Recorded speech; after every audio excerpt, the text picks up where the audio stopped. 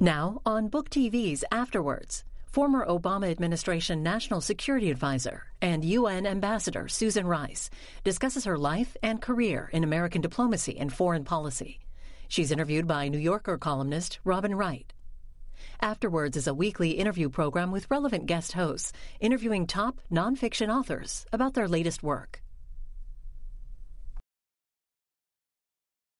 Welcome, Susan Rice, to Afterwards. Thank you so much, Robin. It's great to be with you. It's a fascinating book, both a personal tale and a chronicle of your professional life and through a wide array of crises and challenges. But let's begin with the current crisis that the United States faces. As you know, President Trump had a telephone call with the president of Ukraine in July. A whistleblower reported on it in August. It was released in the last week. What do you make of the whistleblower's complaint? What did it tell you? What struck you? Well, Robin, what's so extraordinary about this is that we have now in black and white, in the president's own words, evidence of the fact that when he's conducting business, supposedly on behalf of the United States, with foreign leaders, he's actually only conducting his own personal business. In this case, his personal political business. In other instances, it may be something else, financial or what have you. But if you read the transcript of that phone call, not once did the President of the United States raise anything that is of national significance to the United States. Nothing about the sovereignty of Ukraine and how it's been violated by Russia's invasion. Nothing about sanctions and our effort to continue to hold Russia's feet to the fire. Nothing about the need to provide economic and security support to the Ukrainians as a matter of U.S. policy. It's a bizarre conversation. All the president asked for is that Zelensky, the president of Ukraine, do Trump a personal political favor by digging up dirt on his adversaries. In the case of Biden, he asked that he look into bogus allegations that have been debunked, alleging that Biden did something wrong as vice president. There's no evidence to that effect, but yet he wants that information, presumably, to try to use it against Biden politically. And then he also asked for even more debunked information that suggests that Ukraine, rather than Russia, was somehow involved in meddling in the 2016 election. It's incredible.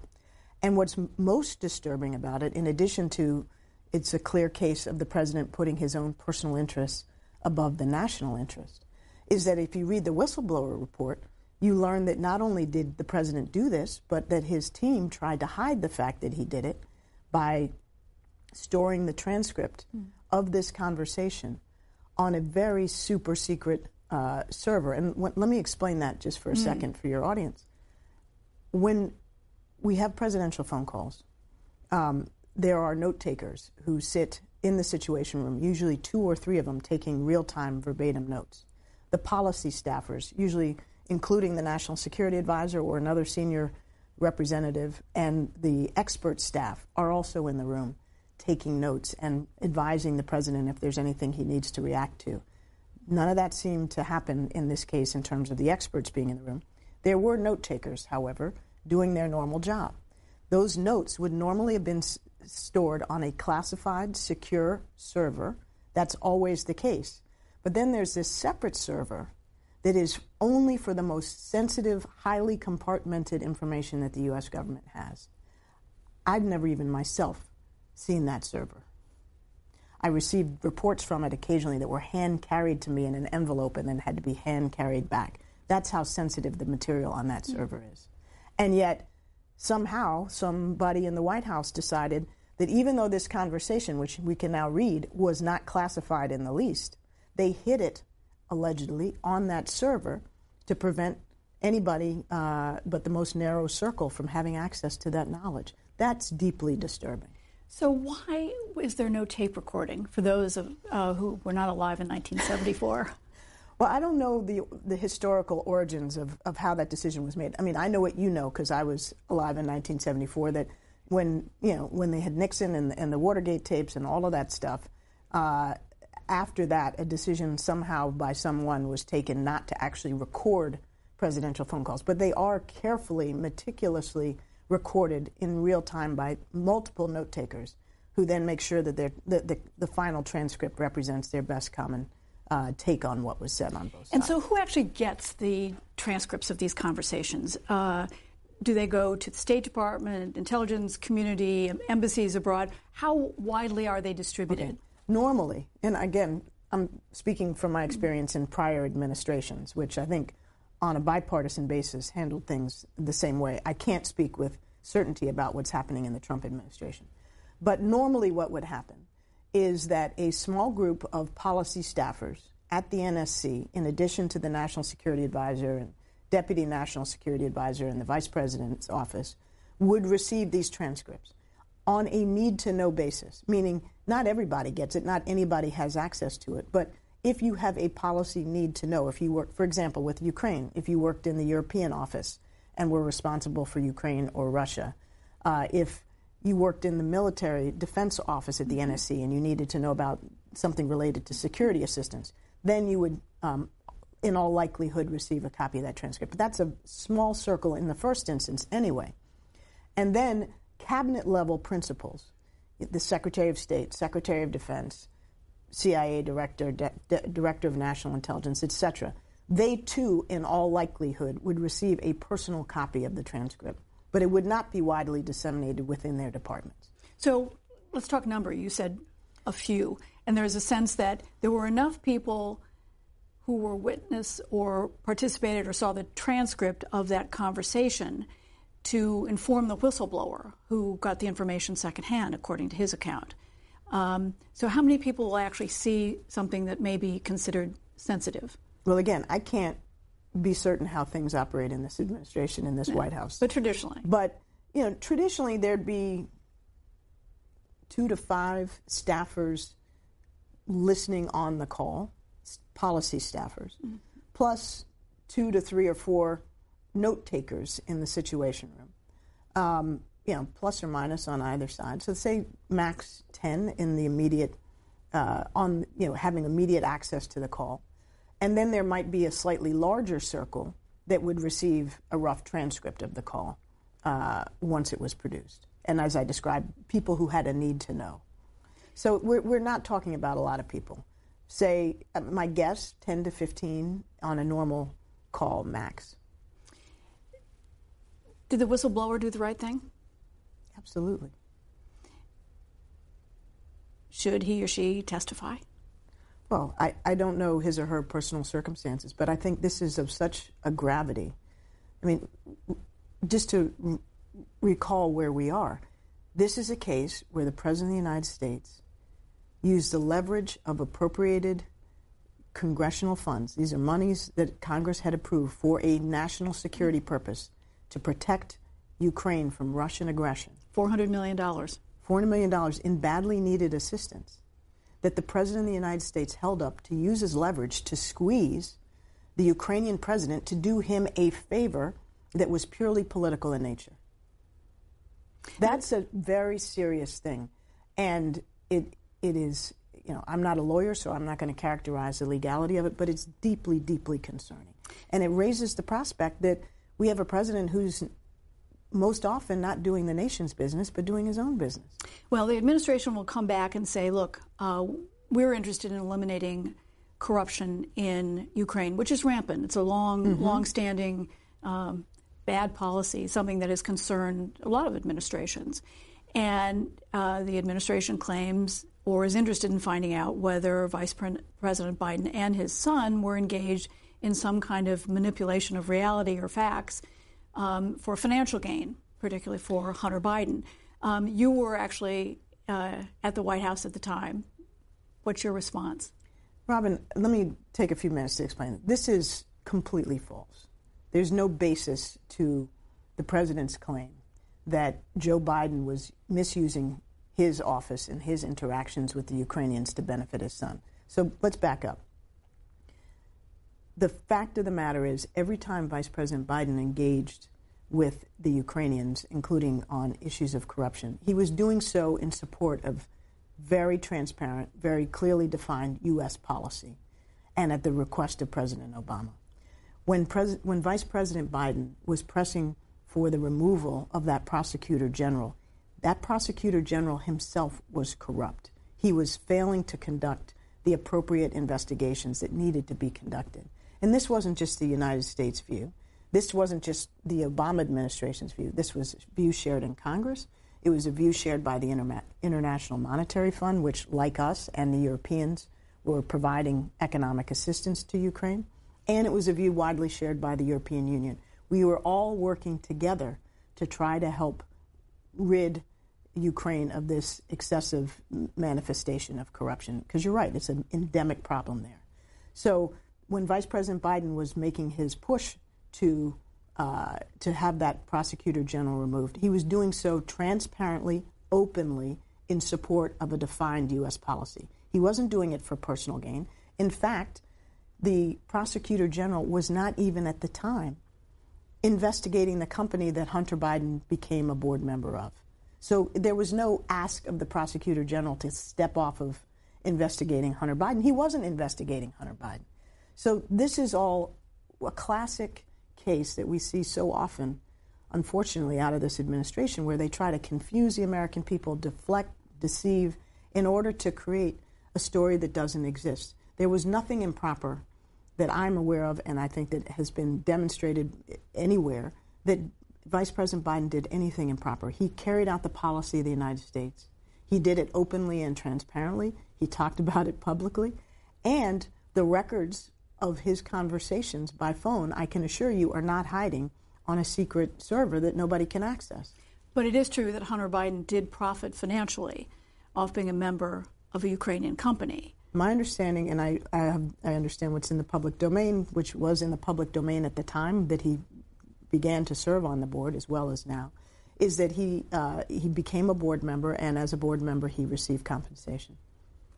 So, to your book. It is a very interesting personal and professional tale. And what was really interesting to me at the beginning is your heritage. You have, on your mother's side, they were Jamaican immigrants. Your grandfather was a janitor, your grandmother a seamstress and a maid, and yet they produced 5 children who all went to college. One son became a doctor, one a president of a university, another optometrist, and your mother who went to Radcliffe. 2 doctors. And your mother who went to Radcliffe. This is a quite extraordinary tale. And on your father's side, they were descendants of slaves. And your father became a renowned economist, advisor to the World Bank and on the Federal Board of Federal Reserve. So you came from unusual circumstances. Your life, in many ways, is the American dream. I'm interested in your title, Tough Love, which it reflects in part on that for all the good things in your life and your extraordinary upbringing, there were moments of tough love as well. What were they? Well, Robin, first of all, I'm deeply indebted to my family and my parents on both sides and my grandparents on both sides, who, as you described, really came from nothing and made something quite extraordinary for themselves and their children, and instilled the importance of education, of excellence, of service, giving back to your community. However much or however little you have to give back. That was the mantra with which I was raised. And whether it's the immigrant side of my family with, as you mentioned, Jamaicans who came to Portland, Maine in 1912 with nothing and managed to send all their kids to college and see them succeed, or on my father's side, interestingly, not just the descendants of slaves, but my great-grandfather, who was a slave, fought in the Union Army during the Civil War, and then after the Civil War was able to go on and actually achieve a college education and to start a school in New Jersey that lasted for 70 years and educated generations of African Americans, both to have manual and technical skills, to be able to be employed, but also to go to college. It was a college prep thing as well. So, again, education, service, commitment on both sides to excellence. But Tough Love, the title I selected, is really about how I was raised. It's also how I've tried to raise my kids and how I've tried to serve our country. It means, in the first instance, that even though I knew every step of the way that my parents loved me fiercely, they were going to give it to me straight. And when I was screwing up, they were going to tell me. When I was falling short, they were going to tell me. There was no sugarcoating and just, blowing smoke to pump up my ego. They taught me that I could do whatever I set out to do, and that if I did my best, they would be with me no matter what.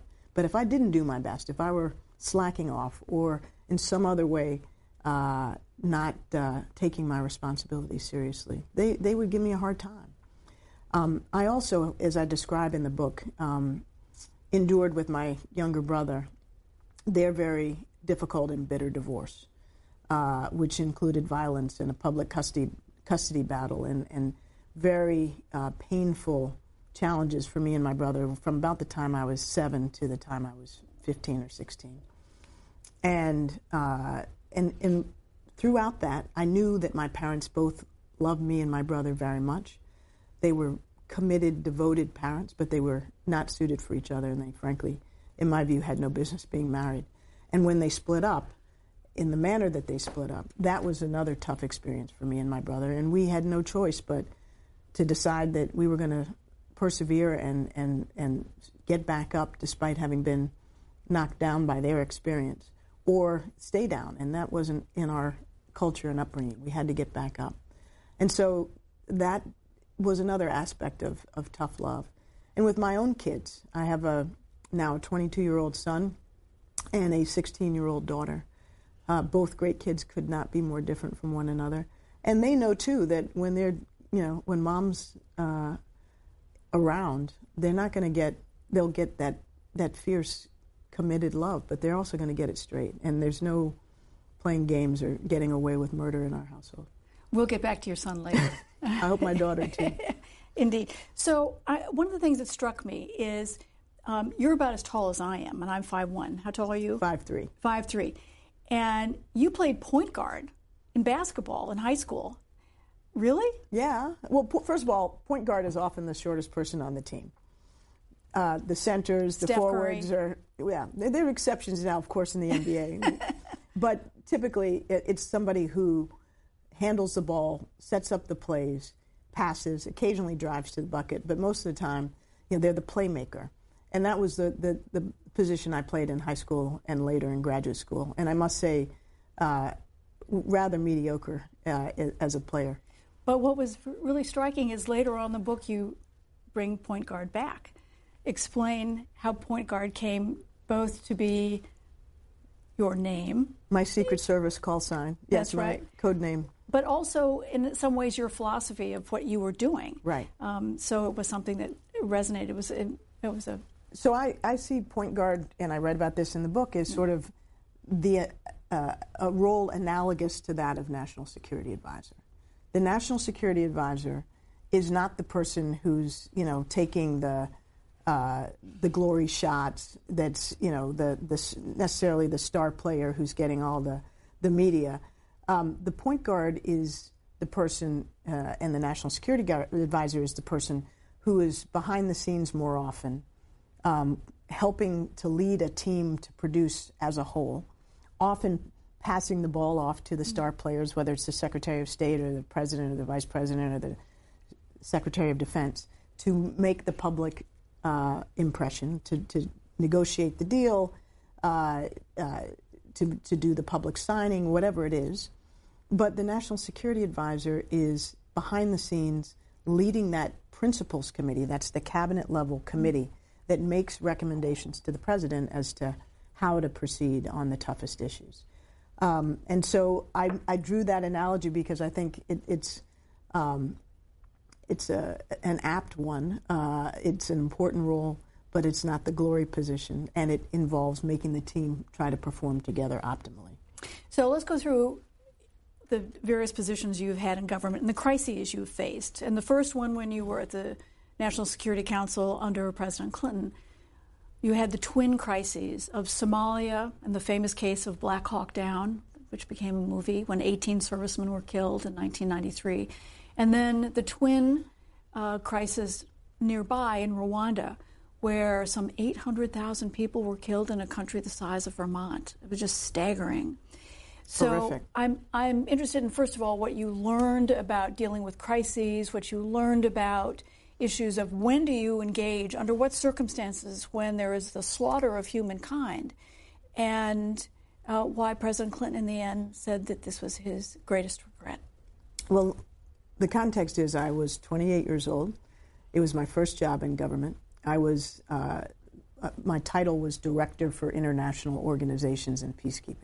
Basically, I had the UN portfolio on the NSC staff. So I got oversight and insight into issues in Africa, issues in Asia, issues in Europe. So in addition to Somalia and Rwanda going on in that period, those are the ones I focus on in the book, but we were also dealing with Bosnia and Haiti and Cambodia, a whole series of major challenges in which the United Nations and peacekeepers were involved.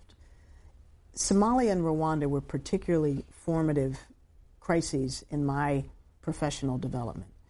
In Somalia, Black Hawk Down really was the culmination of the administration's decision to try to go after the warlord Aidid, who had killed many Somali civilians and was preventing us from completing the mission of providing humanitarian assistance to people who were starving. That was the original mission that President Bush, in fact, got us into at the end of his administration, and that President Clinton carried on. After the tragic shoot-down of those helicopters and the loss of those 18 servicemen, including images that people may recall of our servicemen being dragged through the streets of Mogadishu, Congress reacted very swiftly and put enormous pressure on the president to end the involvement in Somalia, in fact, prematurely, before it was arguably responsible to do so. What I learned from that experience was, first of all, the decision-making process at the Principals Committee, which I, many years later, ended up chairing, needs to be more hands-on in the case where you have American service members deployed. And you can't leave that to lower-level deputies or a day-to-day interagency process. And that was one thing that was a challenge. The other thing I learned is that when you engage in humanitarian intervention, and President Bush made the decision to go into Somalia for all the right reasons, you got to be very mindful that you're going into a complex society where you may or may not be welcome, where there are political dynamics that we might not fully understand, and where it's very hard to separate a purely humanitarian mission from the security situation and the nation-building challenge. So Somalia was a case of us underestimating the complexity and the risks of an intervention. Rwanda, which came, the actual start of the genocide in Rwanda happened 7 days after the last American service members were required by Congress to leave Somalia. The last thing on anybody's mind in Washington or in Congress or on the editorial pages was that the United States ought to send forces right back into Central Africa, to a country that people had heard even less of at the time than Somalia.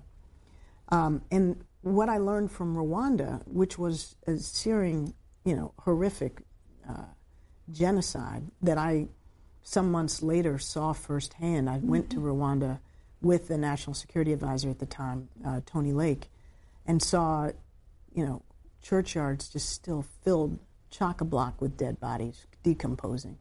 It was one of the most searing experiences I've ever had. But what I learned from that tragedy is what happens when you don't make timely decisions about whether or not to intervene. I'm not sure that American intervention in Rwanda necessarily could have been dispositive, because these were killings that were going door to door, people using machetes against one another. And we just learned in Somalia that, the best fighting force in the world can sometimes be challenged by, warlords riding on top of Toyota vehicles with machine guns mounted on them. But in the case of Rwanda, there was never actually the question called. The decision was never discussed as to whether or not the United States should intervene or support others to intervene or the like. And that was because it was a series of individual decisions taken that seemed right in the moment. For example, we had to get the Americans out. We had to deal with the question of whether it should be called a genocide. We had to deal with the question of whether to shut down hate radio. There was a series of decisions taken, but the mega decision, should the U.S. and or alone or with others intervene, was never taken. And that was a failure of the decision-making process. So from those two experiences, I learned that you got to be engaged, you got to be hands-on, you've got to make a conscious yes or no decision. You can't, allow that to slip away from you. And I think President Clinton's regret, as he's expressed it in public many times, is that we did not intervene. He's said at times that he thinks if we had sent 10,000 troops, it might have made a difference. I'm not sure I'm as confident in that conclusion as he is, but I do think that what we should have learned from that experience, and I've tried to take with me into my subsequent jobs, is we got to have a hands-on, active process. And genocide will come back to be a theme later on in other jobs. So from the National Security Council, you went to the State Department to be Assistant Secretary for Africa. And there's a wonderful passage of your book. You're very candid about yourself, which is fascinating. This is what you wrote. My reputation from the NSC, as I was about to discover, had preceded me. From what I was eventually told by close colleagues, I was perceived as smart, dynamic, decisive, bureaucratically skilled, and tough, but also brash, demanding, impatient, hard-headed, and unafraid of confrontation. Some had also dubbed me imperious, autocratic, micromanaging, and intolerant of dissent. So what does that tell us about you? Well, were they right? Or what parts were they right about? I think they were right in part about me as a 32-year-old assistant secretary. So I had the extraordinary privilege of, as I mentioned, starting at the NSC staff at 28.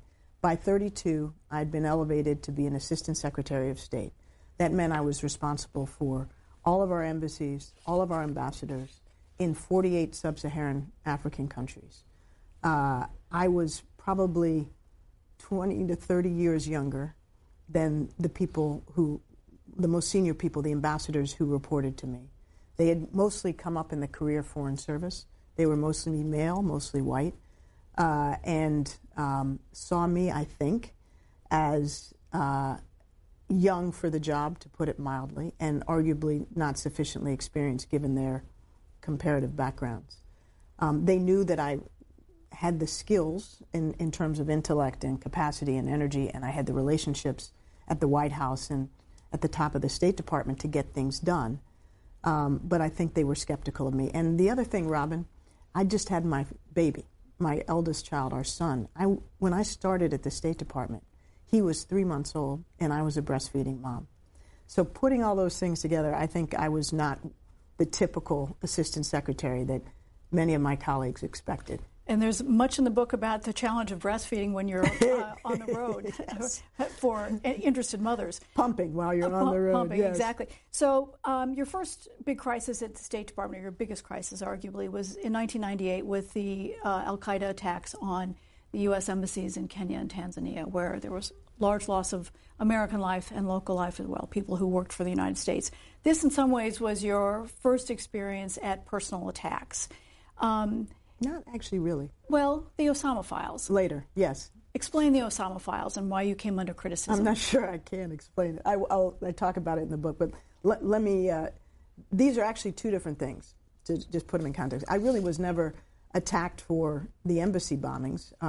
In fact, the Accountability Review Board, the State Department appointed board that is set up anytime there's an attack on U.S. personnel overseas in an embassy or in diplomatic service, found nothing wrong with my conduct or anything of the sort. It was the aftermath. No, but this was not about so much the embassy bombings as it was about 9/11. So fast forward almost 4 years later when 9/11 occurred. And I was at that point a private citizen. Was home, in private life, not even really working full time. And 2 months or 3 months after 9/11, there was an article published in Vanity Fair that alleged that I, and as well as former Secretary of State Madeleine Albright, and former National Security Advisor Sandy Berger were, in effect, responsible for 9/11 because allegedly we were offered intelligence files by the government of Sudan that we refused to accept because of our antipathy for the government of Sudan, that had we accepted would have given us information that might have led us to bin Laden. And it was a complete fabrication. Well, and the Sudan connection was in the aftermath of the embassy attacks. We struck al-Qaeda. President Clinton struck in Afghanistan and Sudan. He struck al-Qaeda camp in Afghanistan in retaliation for the embassy bombings. And then in Sudan, he struck a so-called pharmaceutical plant that was, according to U.S. intelligence information, associated with chemical weapons production. And had connections to al-Qaeda. And had previous connections to Osama bin Laden. Who had lived in Sudan for many years. Right. And that's where all the Sudan connection comes it's back. Sort of kind of, what links them together, quite frankly, Robin, is that those people who were behind the false and, I would argue, defamatory Vanity Fair story were frustrated by our policy in the Clinton administration towards Sudan. These were people that thought that Sudan did not belong on the state sponsor of terrorist lists, that we had made a mistake in Clinton administration policy towards Sudan by being so tough on the government of Sudan. So that was the original nexus. So you came back. So that was my first experience with being in the public spotlight in a negative way. And how long after even leaving an administration, something can come back and haunt you. So you came back into government under the Obama administration, first as UN ambassador. And you oversaw several crises there. But I'm curious, a lot of people don't know what the UN ambassador does besides vote on resolutions. And you paint a very interesting picture of developing relationships with adversaries, whether it's Vitaly Churkin, who's the ambassador to Russia, or Mohammad Karzai, who's the ambassador to Iran. So what does the UN ambassador do? And explain in terms of some of those curious relationships you developed. Who would have thought that Vitaly Churkin would end up being a very close associate, even a friend, who visited you after you left the United Nations in Washington? Right. Well, the UN ambassador role is really a fascinating and fun job, I will say quite candidly. It's, in the first instance, you represent the United States to the world. You speak on behalf of the United States, whether in the UN Security Council or the General Assembly or before the press corps on important policy issues that the whole world is focused on. And so in my tenure, that included things like sanctions on Iran and Libya. It included Syria. It included the Palestinian quest for statehood recognition in the United Nations. I could go on and on, but a whole range of salient issues. But then behind the scenes, the UN ambassador is engaged in very difficult, sometimes very high-stakes negotiations with the other major member states, particularly what we call the permanent 5 members of the Security Council, those that have veto power, so Russia, China, the United Kingdom, and France, in addition to the United States. And then there are 10 other members of the United Nations Security Council. That's the lawmaking body of the UN and of the world.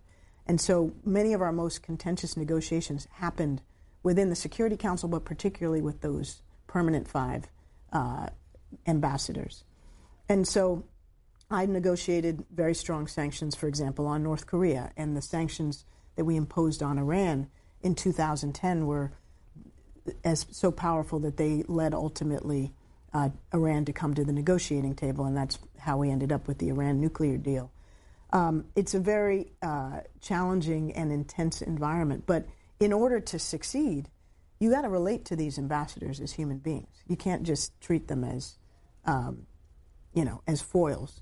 And so I used to joke, but it's actually not inaccurate, that when I was UN ambassador, I spent more time with those P5 ambassadors than I did with my husband, who remained in Washington during my tenure. And so that intense relationship, for better or for worse, and it wasn't always easy, by the way, with our friends as well as with our adversaries, but that core relationship, those core relationships, made all the difference. And so, interestingly, I became involved in an intensive, what I call love-hate relationship with the Russian ambassador at the time, Vitaly Churkin. He was very experienced. He'd been there for years before I got there. He knew everybody. He was incredibly charming. He was incredibly obnoxious. We fought like cats and dogs in public and private, but we also could laugh uproariously and go out for a drink and speak some pretty plain truths to each other. And you were involved in a roast of him, and he came. You invited him to give one of the speeches Yes. at your farewell. So Yes. that was very interesting. On the other hand, with the Iranians, that was different. You went to visit their residence. The FBI even became suspicious of what you were doing, and yet you never acknowledged knowing each other in public. Yeah. So this was again 2010, 9, 10, 11-ish. Before we had a formal channel to the Iranians that we were able to establish in the context of the nuclear negotiations. There were things that we needed to talk to them about. They had taken Americans hostage. We wanted to get those Americans out. They were bumping heads with us in the Persian Gulf with our naval operations. We wanted to make sure that we had a way to deconflict and to diffuse a crisis. They were backing militias that were shooting rockets and missiles into our facilities in Iraq. We weren't going to stand for that. So I became, because of the proximity of the UN ambassador from the U.S. and the UN ambassador from Iran, a private channel at the request of the White House with the Iranians. And so on a number of occasions, with the full knowledge and backing of the White House, and I would report thoroughly on my conversations, I would meet with the Iranian ambassador in private, and we would discuss these contentious issues, and I would push for our interests being protected and respected in a way that we couldn't do through third parties. But it was not known to the public. As you mentioned, when we crossed paths in the halls of the United Nations, we acted like we'd never seen each other before. And at one point, early in my engagement with the Iranians, I do think the FBI, which is doing its job by making sure that they know what's going on with our adversaries in the United States, became suspicious that why is the American ambassador talking to the Iranians? They came in and went through the proper channels to ask what was going on, and were assured that it was on the up and up, and so they left me alone. So one of the most contentious developments when you were at the UN was the vote on Libya and the decision whether to intervene after the Arab Spring as Gaddafi was moving his forces closer and closer to Benghazi. You got a resolution, and what was astounding is that the Russians did not use their veto power. They abstained. And the Chinese. And the Chinese, but the Russians being the more important parties because the Chinese often follow the Russian decision. That then began a sequence of events involving Libya that still plays out to this day.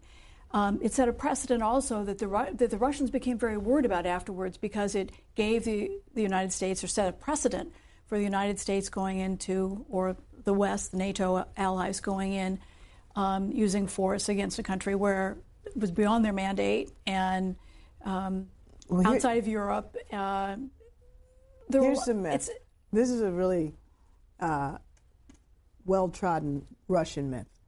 The Russians knew exactly what authority we were getting when we negotiated that resolution. And I made a very plain statement that I reconstruct in the book before the Security Council, when I explained that the United States, with our partners, Arab and European, were seeking UN authority to protect civilians who were threatened by Gaddafi and Benghazi. That meant we were going to use air power.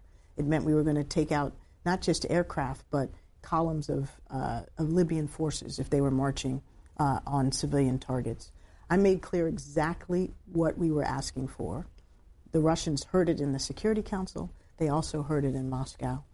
And for reasons that we only can speculate on, and I do speculate on them in the book, the Russians didn't block that resolution. Mm-hmm. And my speculation is that they actually thought we were going to get so embroiled in a bad situation that it would be to our detriment and therefore to their benefit. So I say that I think they were trying to give us just enough rope to hang ourselves. But nonetheless, they gave it to us. And then we did manage to protect civilians and to protect Benghazi and not face the worst case scenario. And it did lead to Gaddafi's removal. And the Russians now, in retrospect, like to claim that somehow we exceeded the mandate. That's not true. But it did lead them to be more cautious subsequently, for sure. But Libya also led to probably the most controversial part of your life, and that was a year later. Chris Stevens, who was a friend of mine for a very, very long time, and had been noble in spending a year in Benghazi during this uprising, providing the United States. He'd gone back as ambassador. He flew into Benghazi, and as we know, he was murdered. And you were put out on the face of 5 Sunday TV shows as the person to explain what happened and what we knew. And that got you in a lot of trouble. There were people, a lot of Republicans, who felt that you had been engaged in a cover-up of what really happened, because you had said at the time that this was in the aftermath of a protest at the U.S. Embassy in Cairo, and that this, at the time, looked like it might have been spontaneous. What's your side of the story? Well, first of all, the most important part of all of this is where you began. We lost 4 Americans in a horrific terrorist attack. And Chris Stevens was not only a colleague, but also a friend that I valued. And you know, we all feel the enormous weight of that loss to this day. And one of the many tragedies about the so-called talking points drama and the subsequent controversy that I and others got sucked into was that it obscured the important fact that we had lost Americans. We need to figure out how and why and what to do about it in the future. It also soured Washington, as you'll know, Robin, on anything to do with Libya. Mm-hmm. So at a time when American policy might have still had a positive impact in terms of helping Libyan society recover and cohere after Gaddafi, we all walked away. So coming back to my Sunday show appearances, as I described in the book, first of all, my brilliant late mother, who was this extraordinary force in my life, had warned me not to go on the Sunday shows in a conversation that I describe in detail in the book. She thought it was, she just intuitively thought that it was not going to turn out well.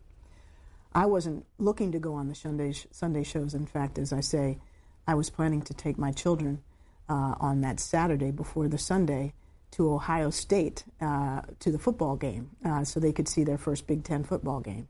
And I kept that promise to my kids. I took them and came back, and then the next day went on the Sunday shows. The problem was that I was asked to provide the best current information that our intelligence community had in unclassified form. And I used talking points that had been prepared and screened by the intelligence community. It was the best current information we had. And I knew it to be the best current information we had because I was reading the classified version of it as well in real time. I went on the shows and I explained that this information was preliminary, it could change, but here's what we understood to be the case at the time. And I laid it out, and presumably, predictably, according to my mother, elements of that information ended up changing down the road. And so within 10 days or so, after I went on the Sunday shows, the intelligence community issued a statement saying that what they had given me and others in terms of information at that point was their best judgment at the time, but it had changed in certain respects. Long story short, Robin, after all the investigations had been done, after all the information ultimately came to light, the talking points that I was given were wrong in actually one critical respect, and that is that there was no demonstration outside of our facility in Benghazi. But the point was this was an election year. I was the administration spokesperson. The Republicans decided to attack me as a liar and as somebody who was either incompetent or untrustworthy because of the information I provided. And it spiraled into a pretty sustained personal attack on my intelligence and integrity. And it ultimately cost you the job of being Secretary of State. Did you ever feel... Well, hold on. I can't know that for sure, and I don't say that in the book. I say what it did do ultimately was cause me to say to President Obama and say publicly that I don't want to be considered anymore. Mm. So I've always wondered, do you ever feel like you were the sacrificial lamb, that you were not the obvious choice to put on a Sunday show, whether it was the Secretary of State, Hillary Clinton, whether it was someone from the counterterrorism community, John Brennan, someone else from the National Security Council? You were not the logical choice. Do you feel like you were kind of thrown out there to be the face? I don't. I know some Really? people do. I really don't. I think my mother did. I don't. Let me explain why I say that. In the first instance, I know that the administration did ask, and I write about this, Secretary Clinton if she would go on the shows. They came to me after she declined, and I assumed and was led to believe that she declined because she'd had a incredibly emotional, tiring, exhausting week and didn't want to go out. They could have asked the National Security Advisor, they could have asked other people, but this is the sort of thing that they had asked me to do before, and I had done before. It was also 10 days before the start of the UN General Assembly, and the issues that Sunday were not just about Benghazi. They were about the attacks on our facilities around the world. They were about the upcoming UN General Assembly meeting and Iran and Prime Minister Netanyahu of Israel's visit to the UN. So there were a bunch of issues that were beyond Benghazi, which were in my so-called wheelhouse. But what I think was my mistake, and I'm quite candid about it in the book, was, my disposition, my instinct is when I'm on a team and the leader of the team, in this case the White House, asks me to do something, I typically want to say yes. I didn't think that I was incapable of doing this job any differently than anybody else. And I said yes. And what I realized subsequently is that maybe other of my colleagues were keeping their heads down because they understood that often in a crisis situation that is inevitably going to become politicized, that the messenger, not just the message, gets attacked. And I learned that the hard way. We have a lot to cover in very limited time now. You went on to the NSC instead of becoming Secretary of State, and you have a graphic description of the job. Most days, the job of National Security Advisor seems infinite. Its weight feels like a huge slab of concrete, constantly resting on one's torso. Your little torso. Fortunately, I could still breathe and function under that pressure, even as more and more bricks were piled on top of the original slab.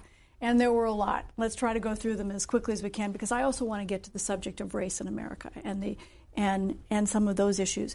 Edward Snowden, the WikiLeaks, revealed that the United States had been tapping the leaders of 38 friendly countries, which led to real anger among, whether it's the Chancellor of Germany or the President of Brazil. And you write about how for 6 months you spent mopping up that mess. What damage did it do? Some people look at him as a hero.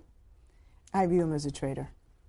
And what do you think, first of all, what do you have to do during those 6 months, and what is the lasting legacy? Well, without getting into classified information, I say in the book that the Snowden leaks did enormous damage to our national security in ways that the American people will never fully comprehend. But it cost us the ability to use tools that we needed to use to keep Americans safe. And I think to this day that the costs and consequences endure. Now, what I spent my 6 months doing after the Snowden leaks was, one, trying to help with other senior colleagues in the administration repair the relationships with our closest partners. Two, to go through a very, very complicated and intensive interagency process where we tried to look at how we were approaching our use and collection of such intelligence and to make sure that we had the proper safeguards in place. And so that was a very involved process that led the president by January of 2014 to issue a whole new set of guidelines as to how we approach the collection and dissemination of this information. But I can't overstate how much damage Snowden did, in particular by rushing into Russia's arms, where he remains quite smugly. I gather he's got his own book out now, in which he tells his side of the story. From my vantage point, if you're a loyal American, you don't steal secrets and give them to an adversary and put them out in public. You mentioned Vladimir Putin and the calls that President Obama had with him. And one of the funniest lines in the book is that no call with Vladimir Putin was short. They usually lasted 90 minutes, and that sometimes he would keep the president waiting just to take the call, during which time President Obama might play Scrabble on his iPad. It was a little bit of insight in the administration. So, what was the engagement with Putin like? Did you ever feel like we could do business with him? Did you feel that he was constantly undermining him? I mean, you left right after discovering that the Russians had intervened in the 2016 presidential election. Well, there's no question that Putin personally and his objectives as leader of Russia are antithetical to our interests. That there's nothing that one can say about his objectives that align in any meaningful way now with ours. And the interference in our election is just the most glaring example. There were occasions over the years when we were able to work with the Russians, like on the Iran nuclear deal, and getting a large tranche of chemical weapons removed from Syria. But you engage with Putin without trusting him is my judgment, and that's what's so worrying about. I think how President Trump has engaged with Putin. He's privileged Putin's word over that of our own experts and intelligence community. But the flip side of that, ironically, is that phone calls with Putin were not screaming matches. They were actually quite civil and involved and respectful, even if they were adversarial in their substance. And then I, of course, had a number of experiences engaging with Putin personally and directly when he was at meetings with or at summits where President Obama was attending. And I also can attest personally that he's a creep and a lech as it relates to women. And I mentioned this in the book as well, where he had an opportunity at a reception in Normandy, France, on D-Day anniversary. And President Obama and I were at this reception in a large room. Obama was across the room. I was, unfortunately, by myself as the only American with Putin and his national security advisor. And he made some unwelcome comments about my attractiveness. One thing that's really striking about Putin is how small he is. I was with him in the same hotel lobby in Chile during an APEC conference, and I was pushed aside by one of his bodyguards, and I turned around and there he was, and I could look him in the eye. And I realized this is a man who I think has issues. Well, he's got issues. Whether they are a function of his physique or not, I can't say. So what do you think, what are you worried about in terms of Russian intervention in the 2020 election? Well, first of all, I think it's really important for the American people to understand that it hasn't stopped. This has been constant. They were very actively involved in 2016, as we saw, through stealing and hacking and stealing emails from the DNC, from John Podesta and others on the Clinton campaign. They tried to infiltrate our electoral systems.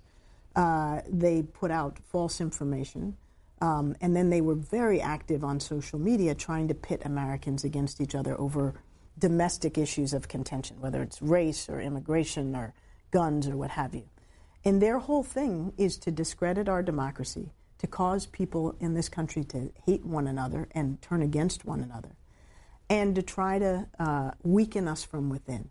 And they continue to do that every day since 2016, not just in the context of every 2 years of a national election.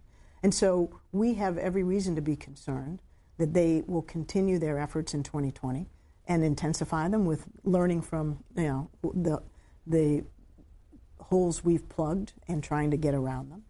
And I'm very worried that that Congress, under Majority Leader McConnell's leadership, has not done enough to help us defend against that threat.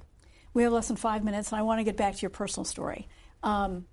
First of all, your son, Jake, is at your alma mater at Stanford, and despite the politics of your family, he has become a Republican, a Trump supporter, pro-life, has taken positions that are in many ways very different from yours. What's that like? Well, what's it like? And also, you write about the interesting debates you have within the family. Yeah, well, my husband and I tried to raise our kids to be independent thinkers and to have the courage of their convictions. And unfortunately, we succeeded. We have our daughter on the one hand, who is substantially to the left of us, and our son on the other hand, who's substantially to the right of us. And they're both wonderful kids whom we love deeply, but it makes for some interesting dinner table conversations.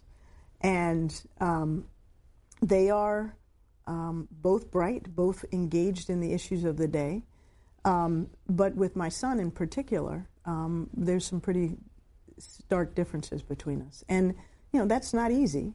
But the good news is that personally we're very close. And we talk about these things, sometimes at higher decibel levels than others. But I respect him, and I think he respects me very much. And I've learned a lot from him because he gives me an insight into the values and the thinking of a huge and important segment of our country. So my last question, and this is getting back to race. You were born 3 years before the Supreme Court decision on Mildred and Richard Loving. Mm-hmm. And it's very interesting that you have grown up in a period where we've seen a real consciousness about race relations, but also some real challenges on race relations. You have an interracial marriage as well. And I'm wondering, given what we've gone through recently, whether it's Charlottesville, Parkland, Ferguson, that the shootings by white policemen of African Americans, your reflections, unfortunately very briefly, on the state of race relations in the United States in the 21st century? Well, I think if you look at the long arc of history, there's been extraordinary progress. My father was born in segregated South Carolina and grew up under Jim Crow and had to fight in a segregated army in World War II at Tuskegee with the airmen. And he was, you know, deeply wounded by the fact that German POWs were able to eat in restaurants that he couldn't enter. So you have to look at the long arc of history. And yes, you know, 3 years after I was born, only then in 15 or 16 states in this country could I have married my husband. And so I think, you know, we are growing and evolving in a positive direction. But we're also having enormous internal divides and setbacks. And there are many people, I think, who have great difficulty still in this country with people who look like me. I don't think it's a majority. I think it's a shrinking minority, but perhaps an increasingly vocal one. And I take no joy in saying I think they've been emboldened and encouraged by much of what they hear out of President Trump, who has given license to those who hate through, you know, his both sidesism, for example, on Charlottesville, his mixed messages on anti-Semitism and racism, his attacks on women of color who are members of Congress. I mean, I could go on. But there is a segment still of our society, I hope increasingly small, that still has substantial racial prejudice. And the barriers, the structural barriers, the economic barriers, the social barriers to mobility are still very real for many people who look like me, and not just African Americans, but Latinos and others. So we have real challenges ahead of us. And we can't declare victory and assume that this challenge of our original sin, so to speak, of race and slavery has been wiped away. It hasn't. But what worries me most about this moment is rather than working together to try to heal those divisions and understand that we're all human beings and we're in this boat of the United States of America together, we have leadership that views it as advantageous to pit us against one another. And that worries me enormously, and I conclude the book with a call for us to come together across our political divisions, as I must do in my own home, but we need to do on a national level, in order to strengthen and save our democracy and preserve our global leadership and our national security. Susan Rice, tough love. Good luck with the book tour. Thank you so much, Robin. Thanks for joining us. It's been fun.